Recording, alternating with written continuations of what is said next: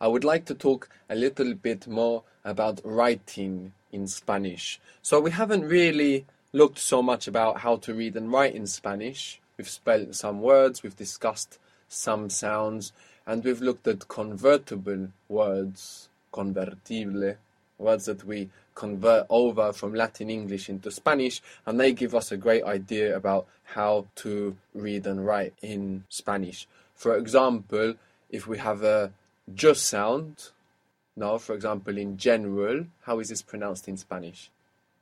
General. General. And it's spelled the same.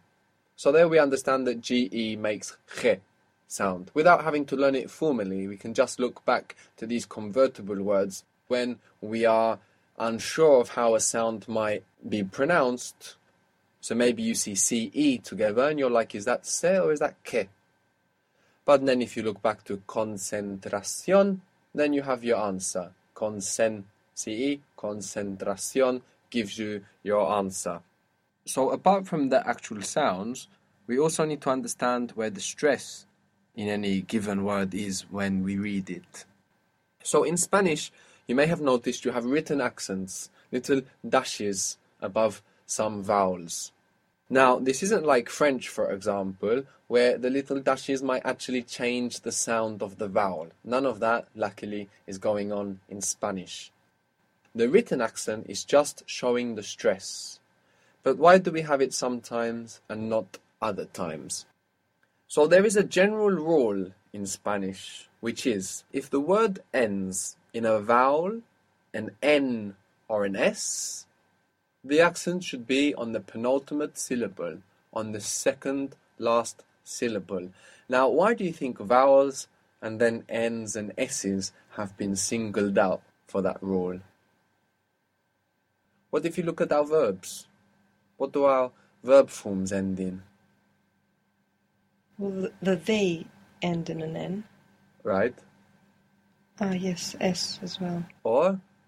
Vowel. Exactly. So it's what our verbs end in N, S, or vowel. So Spanish says if a word ends in N, S, or vowel, the natural accent will be on the penultimate syllable, the second last syllable.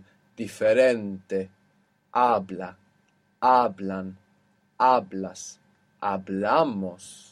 Ending S, but we're adding two syllables, so it's still on the second last. Hablamos. Importante, adictivo. Now, if the word ends in any other consonant that's not N or S, then the natural accent place is to go to the end of the word. And we see this perfectly with any to verb. No? How do you say to eat? Comer. Accent on the end. Comer. To be, for states. Estar. Estar. To speak. Hablar. Hablar. To find.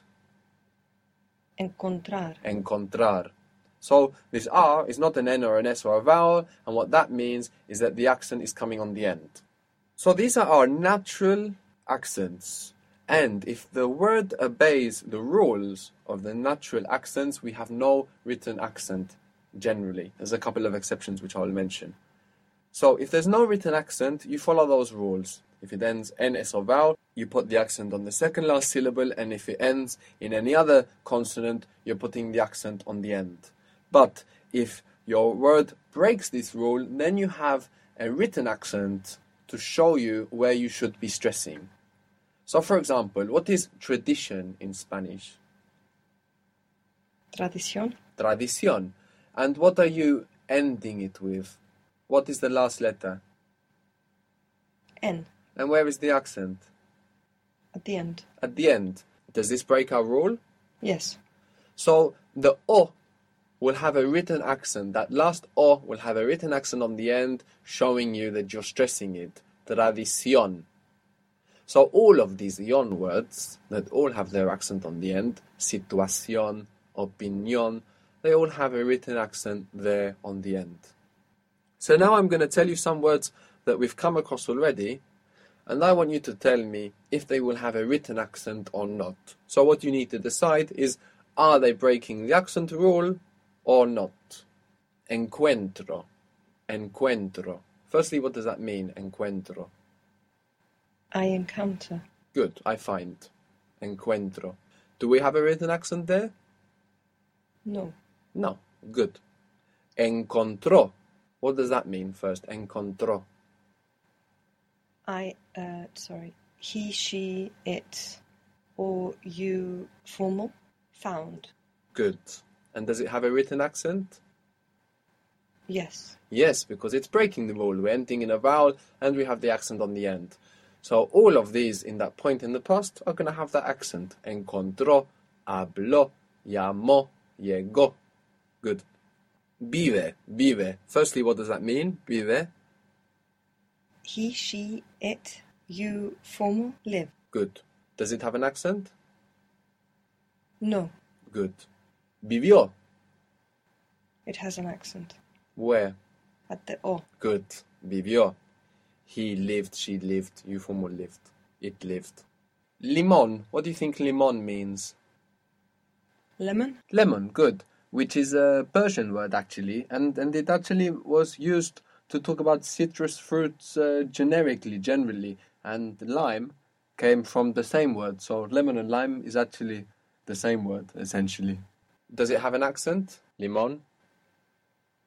Yes. Yes, because it should be limón, right? But it's not, it's limón. It's breaking that rule, so it has a written accent. So when we're reading Spanish, if the word ends in a vowel, an N or an S, we want to put the accent on the penultimate syllable. If it ends in another consonant, we want to put the accent on the end, unless we are shown with a written accent that the rule is being broken. Salud means health, related to salute in English. Salud, and you can say it when you toast. Does it have a written accent? No. No. Good. It ends in a D, so we expect the accent to be on the end. Salud. So usually accents are written to show us that we're breaking the accent rule. But there are some other situations where we have a written accent.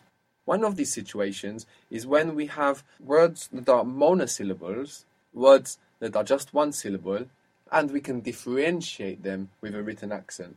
For example, how was the word for yes? Sí. And how was the word for if? Sí. Sí. It's the same word. So yes is written with a written accent, and if is not. Now this written accent doesn't change the pronunciation. This differentiates them, so when you're reading, you don't have the ambiguity that could sometimes be caused by, oh, is that an yes or an if? Both could make sense there, especially because you use yes emphatically in Spanish. You can say, sí lo quiero, yes I want it. But if that's written and you don't hear the emphasis, sí lo quiero, then you might read, if I want it.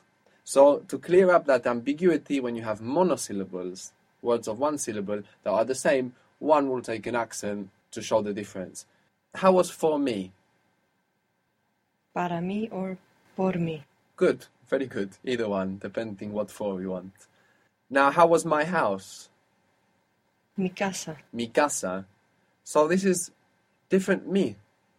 One is the me that comes after prepositions, para mí, por mí, de mí. And the other one is for possession, my. So, para mí, there you have the written accent on the me of para mí, and you don't have it on mi casa, just to show the difference. What was the word for you, speaking informally? Tú. Tu. And what was your house? Tu casa. Tu casa. The word for you, tu, takes a written accent. But the word for your in your house, tu casa, doesn't. So monosyllables that are the same are differentiated by accent. I know, how do you say I know? Sé. Yes, this se has a written accent. The se of se lo doy, I give it to him. The se of se queda, he remains himself, she remains herself, doesn't have an accent. Only the se of saber, I know, has one. So it's something you will pick up reading. Another example where we have accents is to differentiate question words from non-question words when they're the same. For example, you have donde. What does donde mean? Where. Where. But sometimes donde is a question word, like donde estás? Where are you? There it will go with an accent. But if I say I'm going to meet him where we saw the football, this is not a question. So it doesn't have an accent. So Spanish likes to differentiate them as well. But now we're entering quite a bit of detail, and many Spanish speakers, when they're writing, make these mistakes as well and don't put these accents where they should. But I'm explaining just in case you come across donde with an accent and you don't understand why it's there because it's not breaking the accent rule. This is why. So in the same way, we have como, which means how or like. The como for how takes an accent, and the como for like doesn't.